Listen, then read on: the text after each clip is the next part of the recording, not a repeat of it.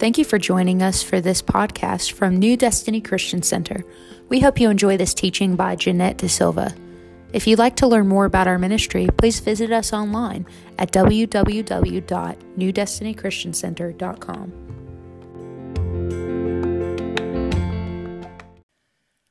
Welcome back, New Destiny Christian Center. We are talking about 4 understandings that you need to have regarding the end times. This is the third of a 3-part podcast. Just to review a little bit, in the first one we talked about how God explains the end from the beginning. We looked at the story of Noah and the ark and what it looked like during those times leading up to God's wrath of the flood. We talked a little bit about Lot and Sodom and Gomorrah and what was going on, very similar with the evil and the sin that God took judgment on. So, and then in the second podcast, we looked at how, God had a plan A, which was his people, his chosen people, which were the Jewish people, which are the Jewish people. They are still his chosen people. But we looked at how his plan A was for them to be a nation of priests, a kingdom of priests, and to reveal God to the surrounding nations. But because of their disobedience, God had to throw in a plan B, right? Plan B was that he was going to use the Gentiles and the church, the church age, which started at the day of Pentecost. It started with some Jewish disciples, but it ended up going into the Gentiles, spreading the good news of Jesus Christ, revealing God to the world.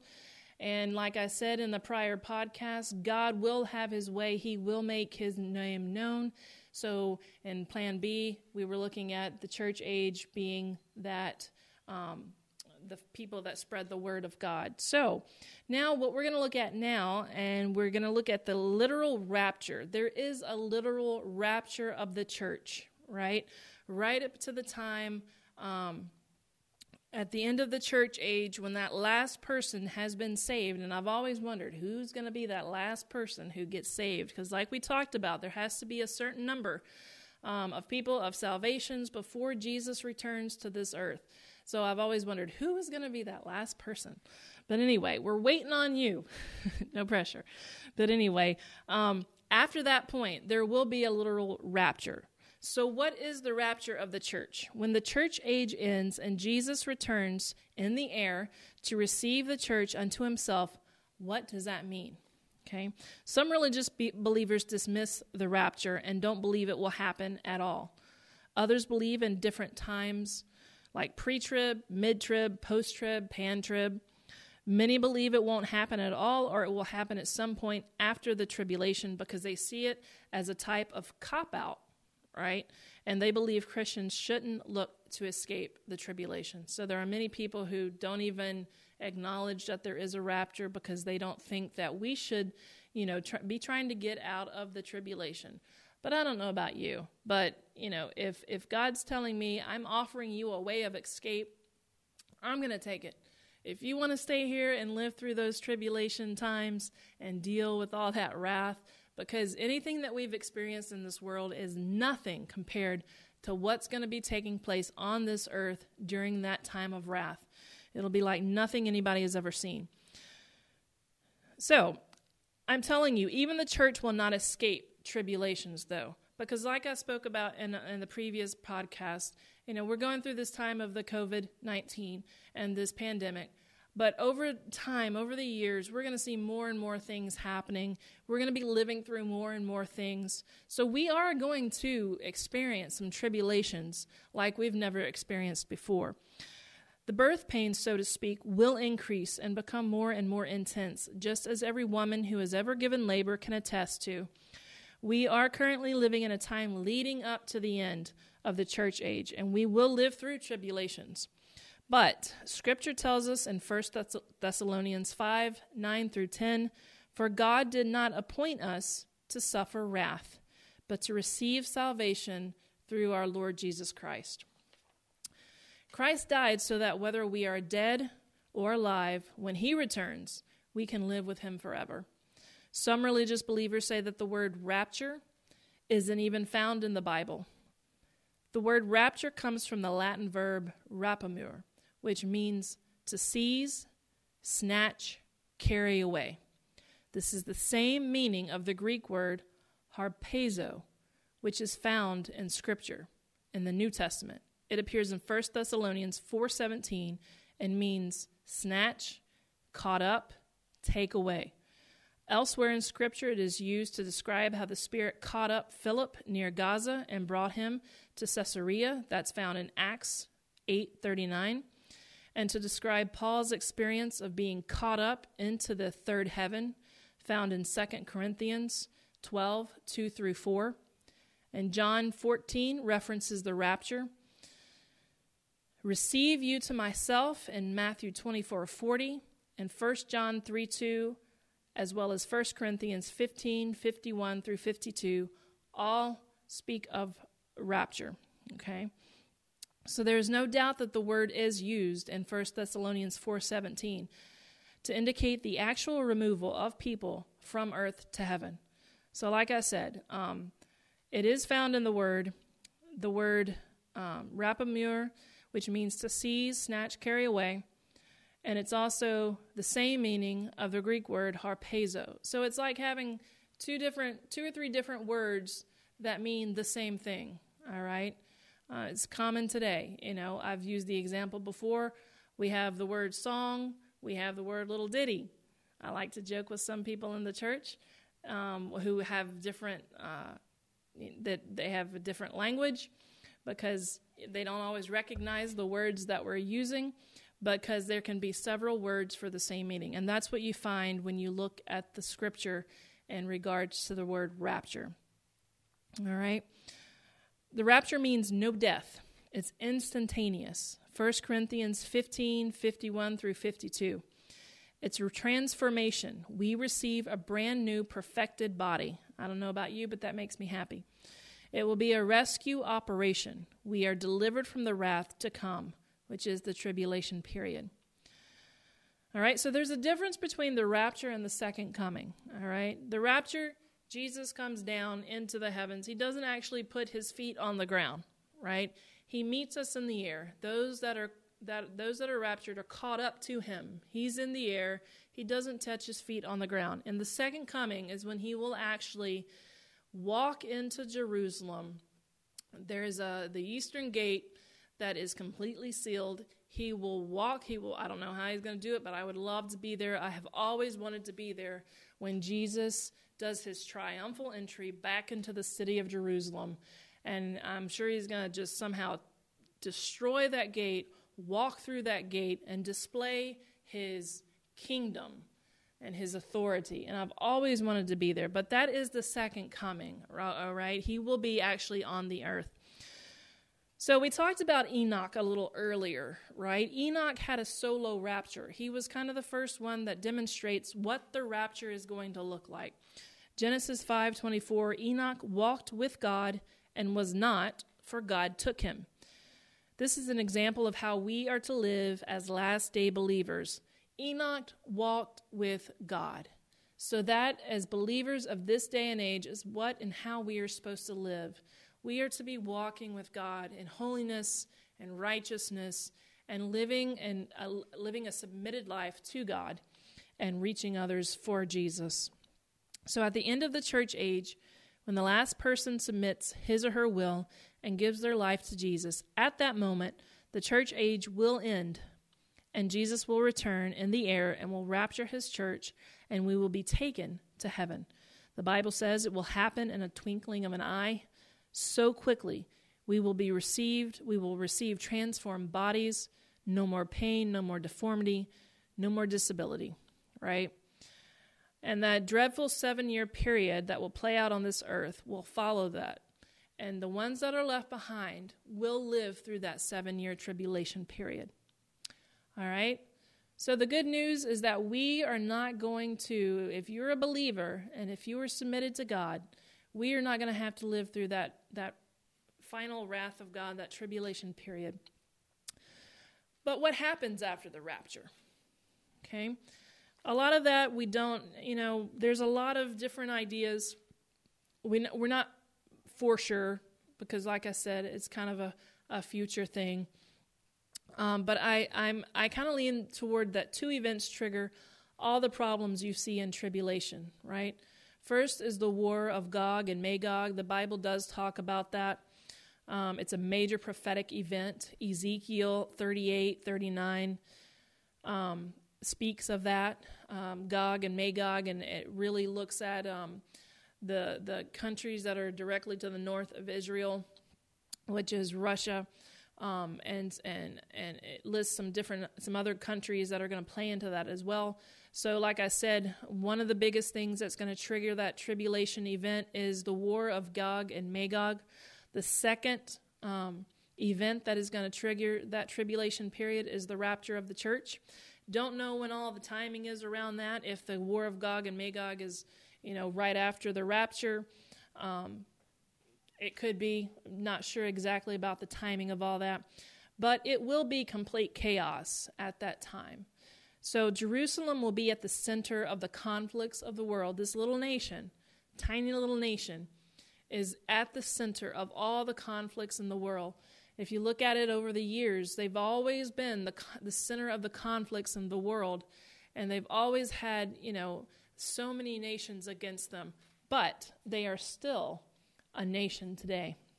They have outlived, they have survived, and they are stronger than ever before. Everything that the Bible has said about Jerusalem has been fulfilled. Israel will be scattered. Israel will be regathered. Israel will regain the city of Jerusalem. Israel will be isolated from the other nations of the world. Israel will be attacked by a nation to the north. Okay? So those first few things, scattered, regathered, and the return of the city of Jerusalem, those have all definitely happened. Now, I do believe that Israel is being isolated from other nations of the world currently, and at some time in the future, Israel will be attacked by a nation to the north. That is prophecy that has yet to be fulfilled. So if you're looking at the timeline events in regards to the last day, a lot of those prophetic events have already occurred and are currently occurring, with one left to take place. All right, so Magog and allies. It is believed by many that Magog is the modern-day Russia, as I said. Jacob had 3 sons, Shem, Ham, and Japheth. Magog was the second son of Japheth, who, according to the ancient Jewish historian Josephus, settled north of the Black Sea. Tubal and Meshech were the 5th and 6th sons of Japheth. These tribes intermarried and became known as Magog.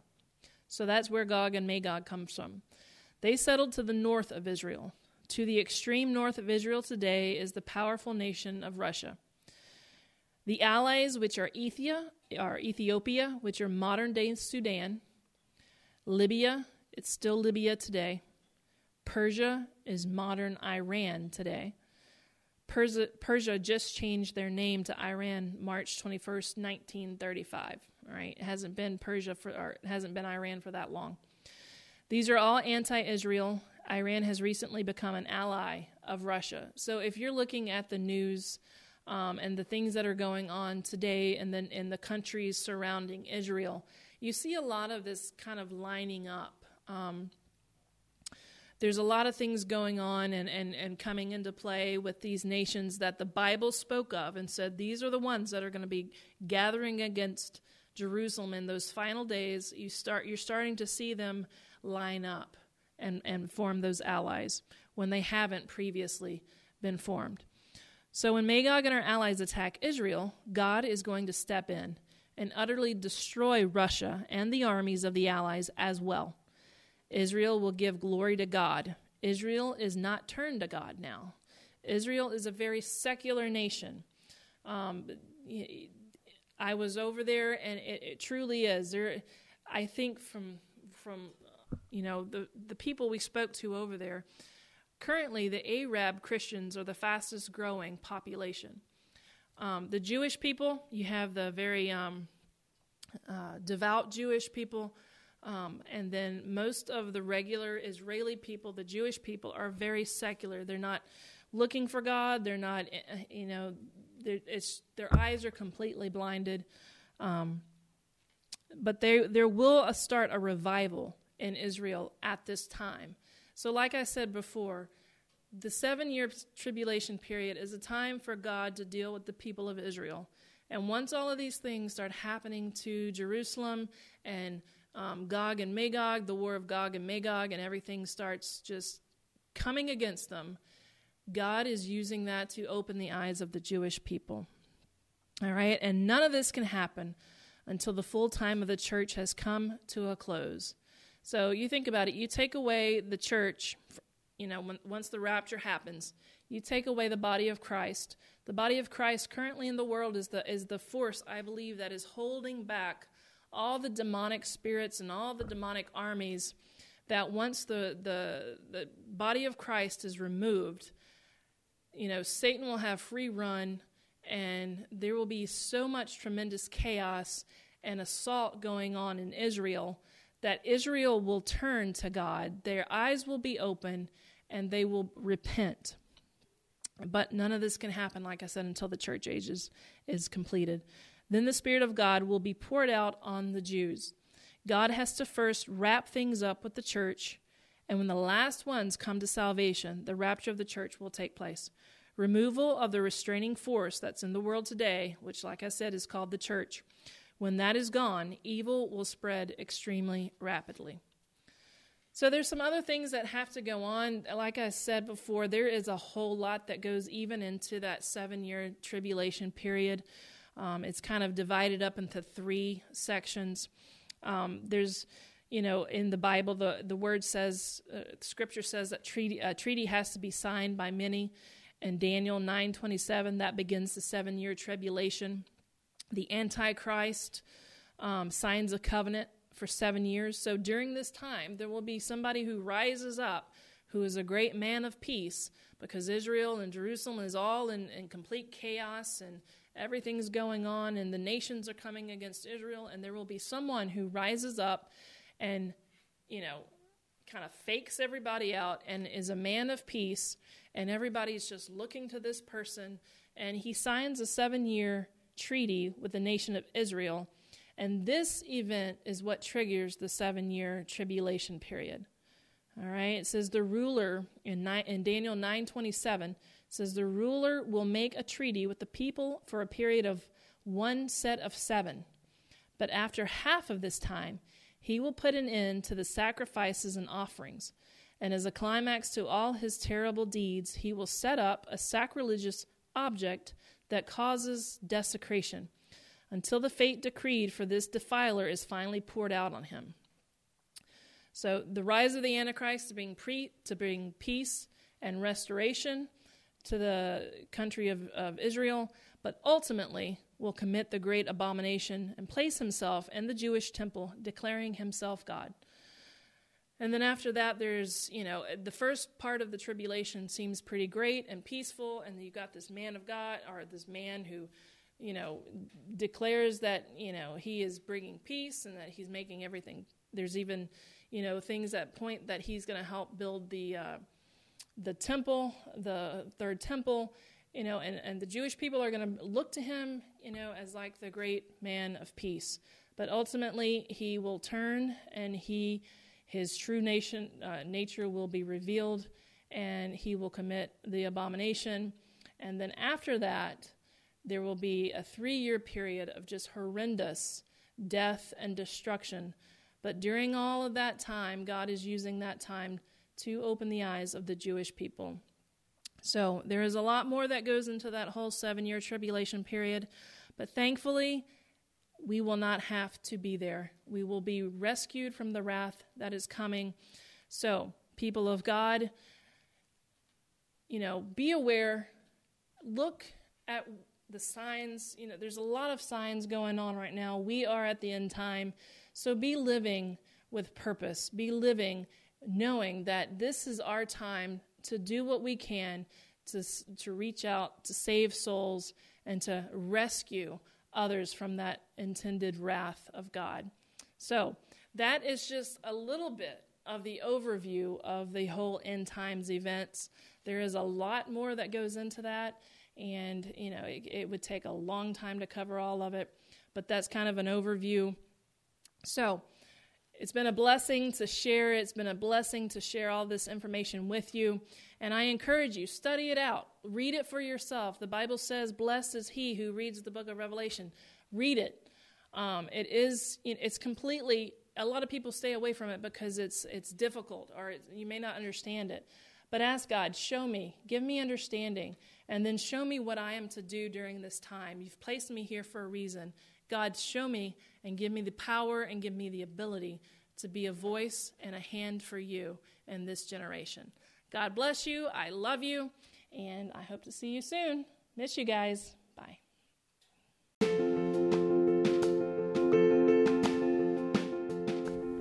Thank you for listening to this teaching by Jeanette De Silva of New Destiny Christian Center. Please visit us online at www.newdestinychristiancenter.com.